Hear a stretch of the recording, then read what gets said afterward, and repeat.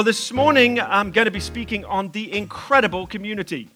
This movie, The Incredibles, is based on the premise that there is this family of superheroes.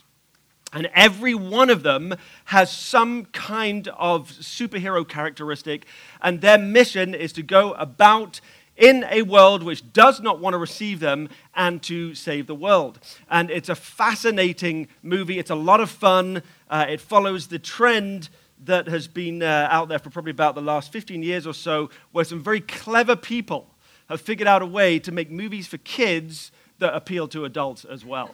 And they have made billions of dollars. But it's a premise that people love because it's based upon an ordinary family that is actually an incredible family. And it captures something in people's hearts, something that people aspire to.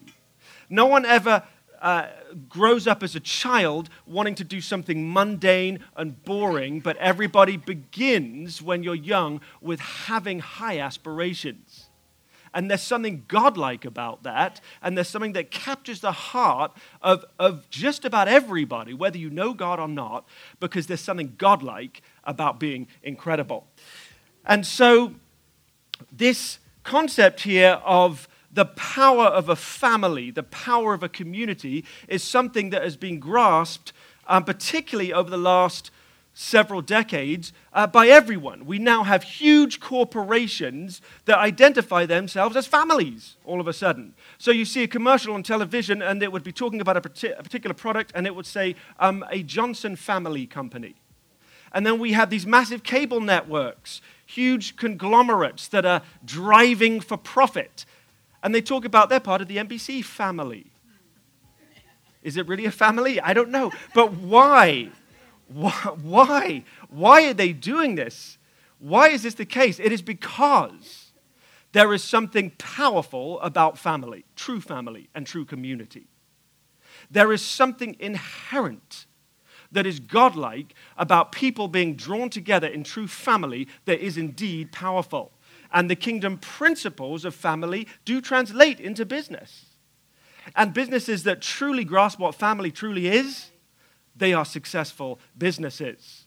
But they weren't the people to first come up with this idea when Johnson Company decided to advertise that way. No, this idea was brought about a long time ago by Jesus, actually. Believe it or not. We know the story when he was here for those 33 years on earth and his 3 years of ministry, where he gathered people to him. He lived life with them. And on one occasion, he was with people. It was an important, just really critical and pivotal time for him and his followers. And then someone said to him, hey, your mother and your brothers are waiting for you. And then he said to that person, he looked at the people he was with, and he said, here is my mother and my brothers. Which was really a profound concept at that time. And he's basically saying, these people that I do life with, they're as much my blood family as my own mother and my brothers. What is this type of family of God which is so powerful? We're going to take a look at it, and we're going to look at the life of Zacchaeus. We're going to look at an account of Zacchaeus. But before we do that, I just want to give some definitions of this incredible community. Actually, the word incredible in the NIV is only used once in Scripture, where Paul says, do you think it incredible that Jesus would raise someone from the dead? And the word incredible comes from the Latin credere, which means to believe, and then in, which means not to. Like if something is inactive, it is not active. So if something is incredible, it's like it's too hard to believe. But Jesus is a person who is all about the too hard to believe. He's all about the impossibles. He's all about bringing the things that seem they're out of reach into reality. And this is what he does with the family of God. He's all about bringing the too good to be true into reality. So we're going to read the account here of the story of Zacchaeus. I love this story. There's a lot to dig out of this. So let's jump in. We're going to read these 10 verses together, and then we're going to make some comments on it and I'm going to provide 3 applications from this passage here. So let's read about Zacchaeus. So here we go. This is later in the story of Luke. This is the 9th chapter and the 19th chapter and the first 10 verses. So Jesus has been around. He's been doing a lot of stuff. And so we now realize that Jesus entered Jericho. Jericho is a place where Zacchaeus lived. Jesus entered Jericho and was passing through. He was just passing through, not planning to stay there, but he was passing through. He was traveling. A man was there by the name of Zacchaeus. He was a chief tax collector and was wealthy. He wanted to see who Jesus was, but because he was short, he could not see over the crowd. Don't you hate it when that happens? So there will always be some natural impediment, perhaps, to you and I making a connection with God, but there's always a way that we can overcome it. He was short and could not see over the crowd. So he ran. This is interesting. We have a grown man running here and climbing trees. So he ran and he climbed a sycamore fig tree to see him, since Jesus was coming that way.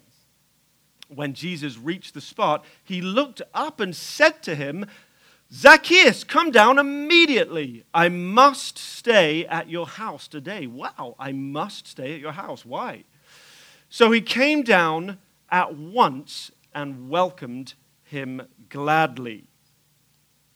And then we carry on. All the people saw this and began to mutter, he has gone to be a guest of a sinner.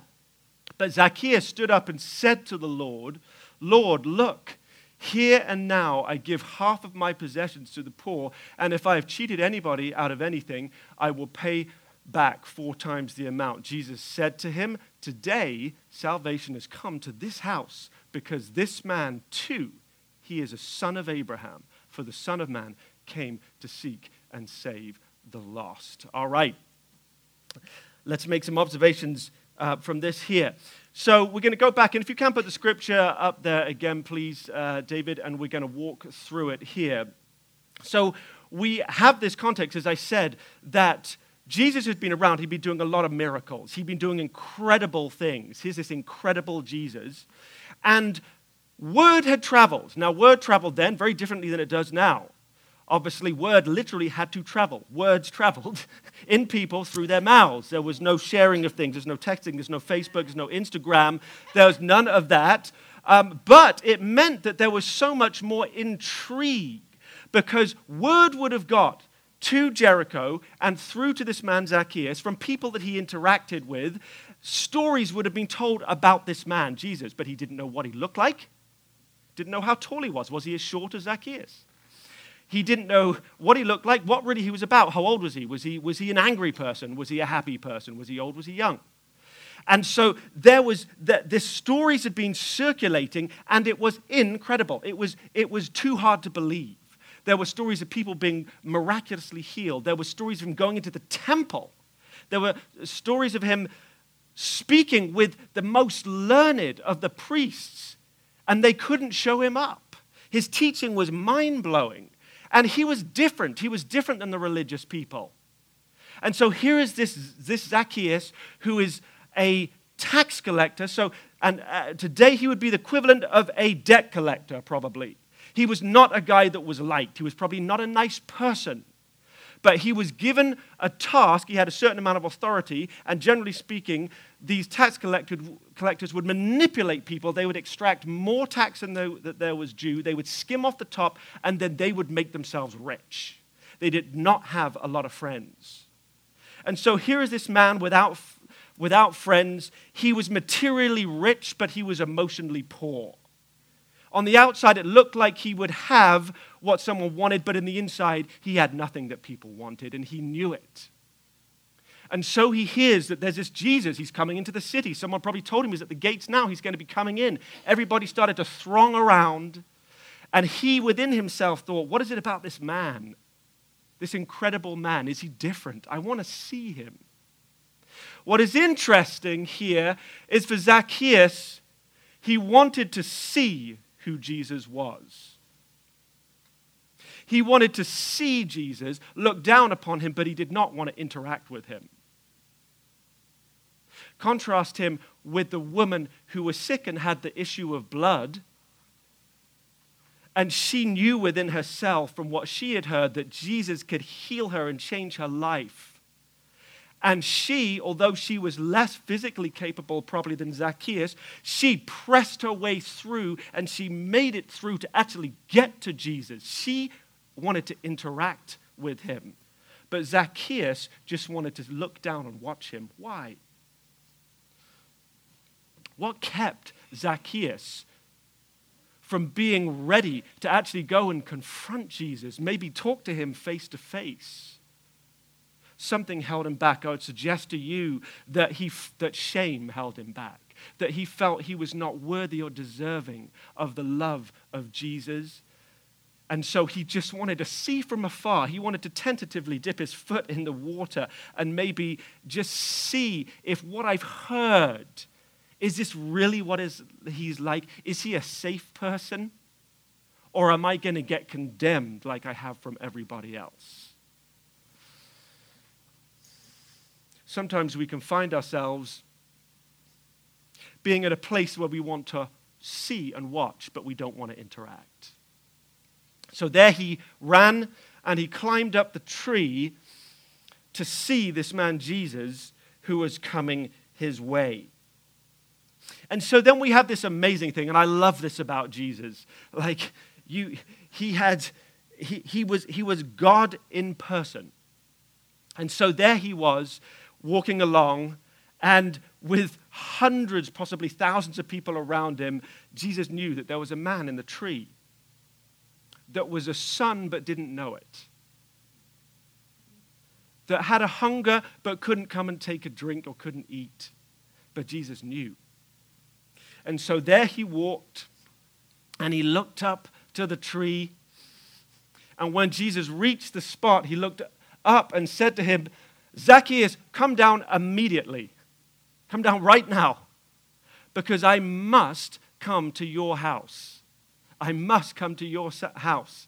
And this just seems a really comical picture to me. I'm just picturing Jesus, all these people thronged around. Here's this sycamore tree with a grown man up in it, and Jesus holding this conversation with him and calling this man down like he's a child. Like I would say to my 10-year-old son who's climbing trees, I would walk outside and say, Joshua, come on, it's time for dinner. Get down from the tree and come inside.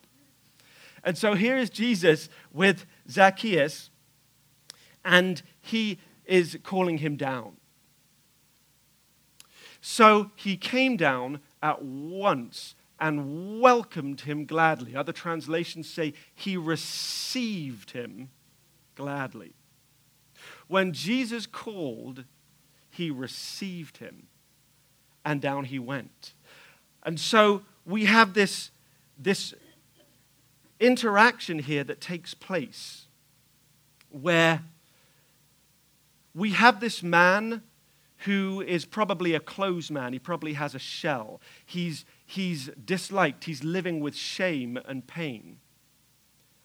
But he sees something that he feels like he wants, but he doesn't think he can have it. So he just stands at a safe distance and he just watches. But then he sees this man. And I think at that moment, there's something about that first meeting. You know, there's the phrase love at first sight. And we have this picture sometimes that, you know, sometimes when you clap eyes on someone for the first time, you can get a sense about the spirit of that person. And you can get a sense that you know who they are and what they are. And I believe that when Zacchaeus was in the tree, and then Jesus called to him, and he saw this man, and he looked at his face, I believe that in that moment, those fears that Zacchaeus had, they got dissolved by the eyes of Jesus. These stories he'd heard, when he saw that man and he saw the face, he was like, you are this person, this incredible person that I've heard about. You are that. And in an instant, this man who was fearful and closed to the things of God, he immediately took his life and he opened it up like this. Jesus said to him, I must come to your house. Let me ask you all a question. I'm going to ask, we'll ask the wives and mothers here first, and then we'll ask the husbands. If the most important person that you had ever met, by chance you meet them unexpected on the street, and they said to you, hey, I must come to your house right now. I'm coming. How would you feel about that? How would you feel about letting them into your house? Would your house be ready? Would you be excited about that? How much time would you need? How much do a meal they want, Shauna says. So it's funny, we joke about this in my household because, Diana will be rushing around at certain times, and I'll be saying, you don't need to dust underneath the coffee table. No one, it's not about that. It's about spending time with these people. No one cares. And then the phrase that typically comes out is that you have different standards than I do. And I'm like, yeah, I have better standards than you. Because I value what is more important. No. All right, let's take this into more of the metaphorical realm. Here's my point in this. When people come into your home, they really get to see what you're like. They really get to see what you're like. And Zacchaeus, in an instant, once he saw those eyes, he was like, you can come into my home. I'm not going to withhold anything from you. And with Jesus, you know who was with him? A whole bunch of other people. They all came too. Are we prepared to let Jesus and all his family into our homes, into our lives, into our hearts, and go like this and let him see all that we are? Can we be that transparent? Can we be that vulnerable? Let's talk about transparency.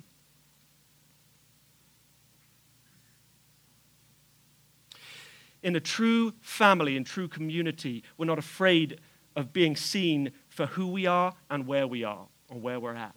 We're not afraid of that. And when we're not afraid and we truly are that way, then that is what builds connection. And without that transparency and that openness, there can be no connection. Let me use an illustration here. I need a helper. Let's see who I can use. No, Chloe, I can't use you. You're my daughter. People might think that we're colluding with this. Tim, come on up. Actually, we can stand here. So let's say, no. It's good. I shouldn't have chosen the actor. So let's say I'm in a relationship with Tim, but I need a connection with Tim. And Tim, I want you to hold on to this. This is what connects us. And you cannot let that go. Okay? You can't let it go. Because I want to be connected with you. Tim, there's some things I want to talk to you about, and it's a little bit difficult. That ain't going to work. Our connection is so weak that the slightest bit of tension, and we separate. Okay, stay there. You can let go of that bad connection right now. But if I can truly be vulnerable and I can open my life and I can be the real me with Tim, then I build a connection and cause the strength of that connection to be something that can truly hold us together. Tim, hold on to this and don't let go. Because Tim, I need for you to come with me where I'm going and be with me. And I need to be with you where you're going. And no matter how hard it is or what might separate us, we got to stay together. And so whatever I go through and whatever you go through, I'm committed to stay connected to you. And when we make that strong, nothing is going to pull us apart. You and me are connected. We're not going to break. Thank you. Let's give him a hand.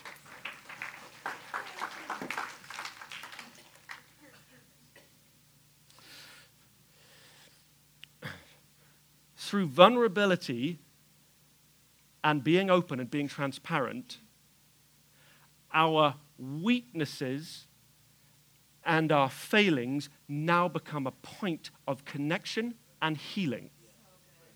Because as I take Tim with me, it allows the God in him to bring to me what I need.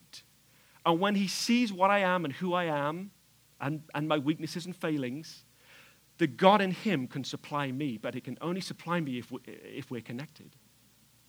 And so now, my weaknesses and failings, they're not something to hide from people. They're not something to cover up. They're something to be open with, providing I'm in true community and connection. Because when I'm there, then I receive from God. And that which is weak will then become strong, and that is what is promised by Jesus. And that which is broken can be restored when we're in connection, when we're vulnerable, and when we're transparent with one another. When they came into his home,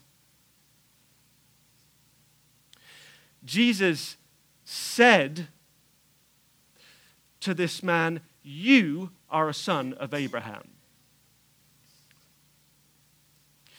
He made him part of the family, not by his conduct, not by what he did, but by his identity of who he was. And in a true family, you don't decide to join, you don't decide to leave.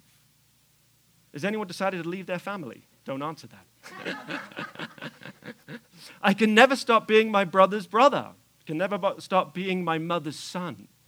I didn't have a choice in whether I was part of this family, and I don't get a choice to leave it because we stay together. But the reason we stay together is not because of how we behave or who we are, not because of how we behave or what we do. It's because of our identity that keeps us in relationship. And so when we're in relationship with one another, we stay together because of who we are and not because of what we do. We make decisions based on our identity and not upon our feelings. And so, remember, Zacchaeus, he was a man that was, Bible uses the word sinful. He was a man that had wronged other people and wronged God. He was not a good guy. But when he saw Jesus, and then he received Jesus, and he opened his heart. When Jesus came to him, we see this response that comes towards that acceptance and that identity, and that all of a sudden, without us having any indication that Jesus had given any instructions to Zacchaeus, he had just come into his life. We all of a sudden see Zacchaeus speaking out and changed by this acceptance and love. He says, "Look, Lord, here and now I'm going to give half of my possessions to the poor. And if I've cheated anybody out of anything, I will pay back 4 times the amount." That we see this response here in Zacchaeus from acceptance. We see what happens when Jesus came in. Now, he knew what Jesus' standards were. But Jesus showed his standards by how he modeled it, not by him barking orders from above. And this prompted this change in Zacchaeus, and it's just a powerful thing. In the same way that when we're in community with one another and we live these open lives, we get to show people God, and then we have the response to grow in God. We show and we grow. I remember that I've been profoundly affected by other people and things they do as they've opened their lives to me. Those of you that know Dan and Fee Reynolds would know that they are supremely generous people. And once I started to get around them, when I first moved up here and we kind of did life together 13 years ago, I'm in their home, in their lives, and I'm being shown what it's like to be a really generous person. And this is being shown to me, and I see this, and now I have an opportunity to respond to that. And the truth of God from that comes and changes me, and that gives me an opportunity to respond, and now I can grow in that. And I grow in what I've been shown. I remember one time this happened. I was listening to a pastor in my old church. I was a teenager, and he was talking about something that happened to him where he was really terribly wronged, and he had to forgive someone. And he talked with such power about how it was that he could forgive this person who'd done something to them. And I remember, I can see where I was sitting in the building. I can just picture this whole thing. I can hear his words. And what he showed me about forgiveness through his open life caused me to grow in forgiveness, which has changed my life. And that's what happens in community. All right. To be part of this incredible family of God, there are 3 things that we need to ensure that we're able to do. Number 1, like Zacchaeus, that we receive him. That we receive him. There he stood from afar. He was watching, not ready to interact, but when God called, he received him. Number 2, that we receive others. Jesus said, I'm coming to your home. In he came with a whole bunch of people, and Zacchaeus received all that came. He received those that were in fellowship with Jesus too. Can we receive the family of God? Can we open our hearts to them and respond when they open to us? And number 3, to be part of this incredible family of God, we have to stay together. That we stay together. It doesn't matter how different we are. It doesn't matter what we go through. It doesn't matter what challenges we are. But we are joined together by identity. And for us, it's that we are sons of God. We're part of the one body of Christ, the church family. And we're joined because of that. God joined me to all my brothers and sisters. He joined me, and it's not based upon what I do, it's based upon what he has done. And so we stay together. If you will stand with me now, please. We're going to pray. Father, we open our hearts to you right now. And I asked, Holy Spirit, that you will come and that you will speak to us, that you will show us our hearts. And Father, maybe there are some of us here that we come along at 10:30 on a Sunday and we want to see you, but we're not yet ready to interact with you. Lord, whatever it is that may hold us back, whatever it is that may separate us, whether it's even some of the same things as Zacchaeus experienced, whether we feel we've been in the wrong or whether we have shame, Holy Spirit, I ask that you will show us that. And if that's you this morning, you can have a chance. You can say to God, Lord, I'm leaving that behind. I'm going to open my life. I'm coming to you.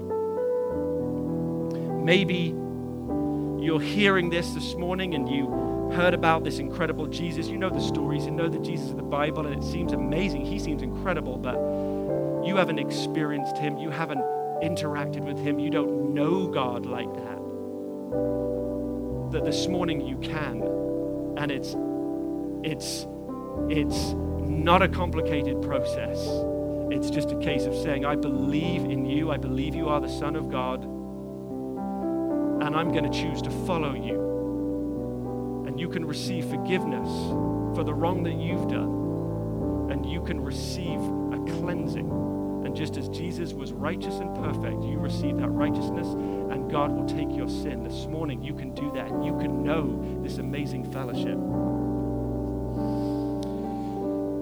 And maybe we're in a place we recognize we need to receive others. We need to open our hearts. We need to be real. We need to be transparent and vulnerable. And today we can make a commitment to do that. And I'm going to pray in a minute. We'll have an opportunity to respond. And maybe there's a situation where you feel like you've not stayed together with people that you know that you should have. and you're suffering the loss of that and you want it restored, and today it can be, because you can make a decision that through the grace of God, you're going to stay the course and you're going to stay connected, that your connection is strong, and God will show you what you need to do to make that connection strong again so that you're not separated. And so, Father, I ask this morning that as each one of us search our hearts and we respond as we each need to, that by your wonderful Holy Spirit, that you will give us power and grace to live out what we choose to do, because we know that you do this. And I thank you, Lord, for this amazing, wonderful group of people that I have the privilege of being in family with, of sharing life with. And I pray a blessing upon every one of us here, that you would knit us together stronger, that you would be present in our relationships, that we would know your power as we do life and live life together, that we will know the goodness and the fun of joy of having great, wonderful relationships together, because that is what you have designed for us, because you are the author of the incredible family of God. And we thank you for it. In Jesus' name, amen. Stay standing for a minute.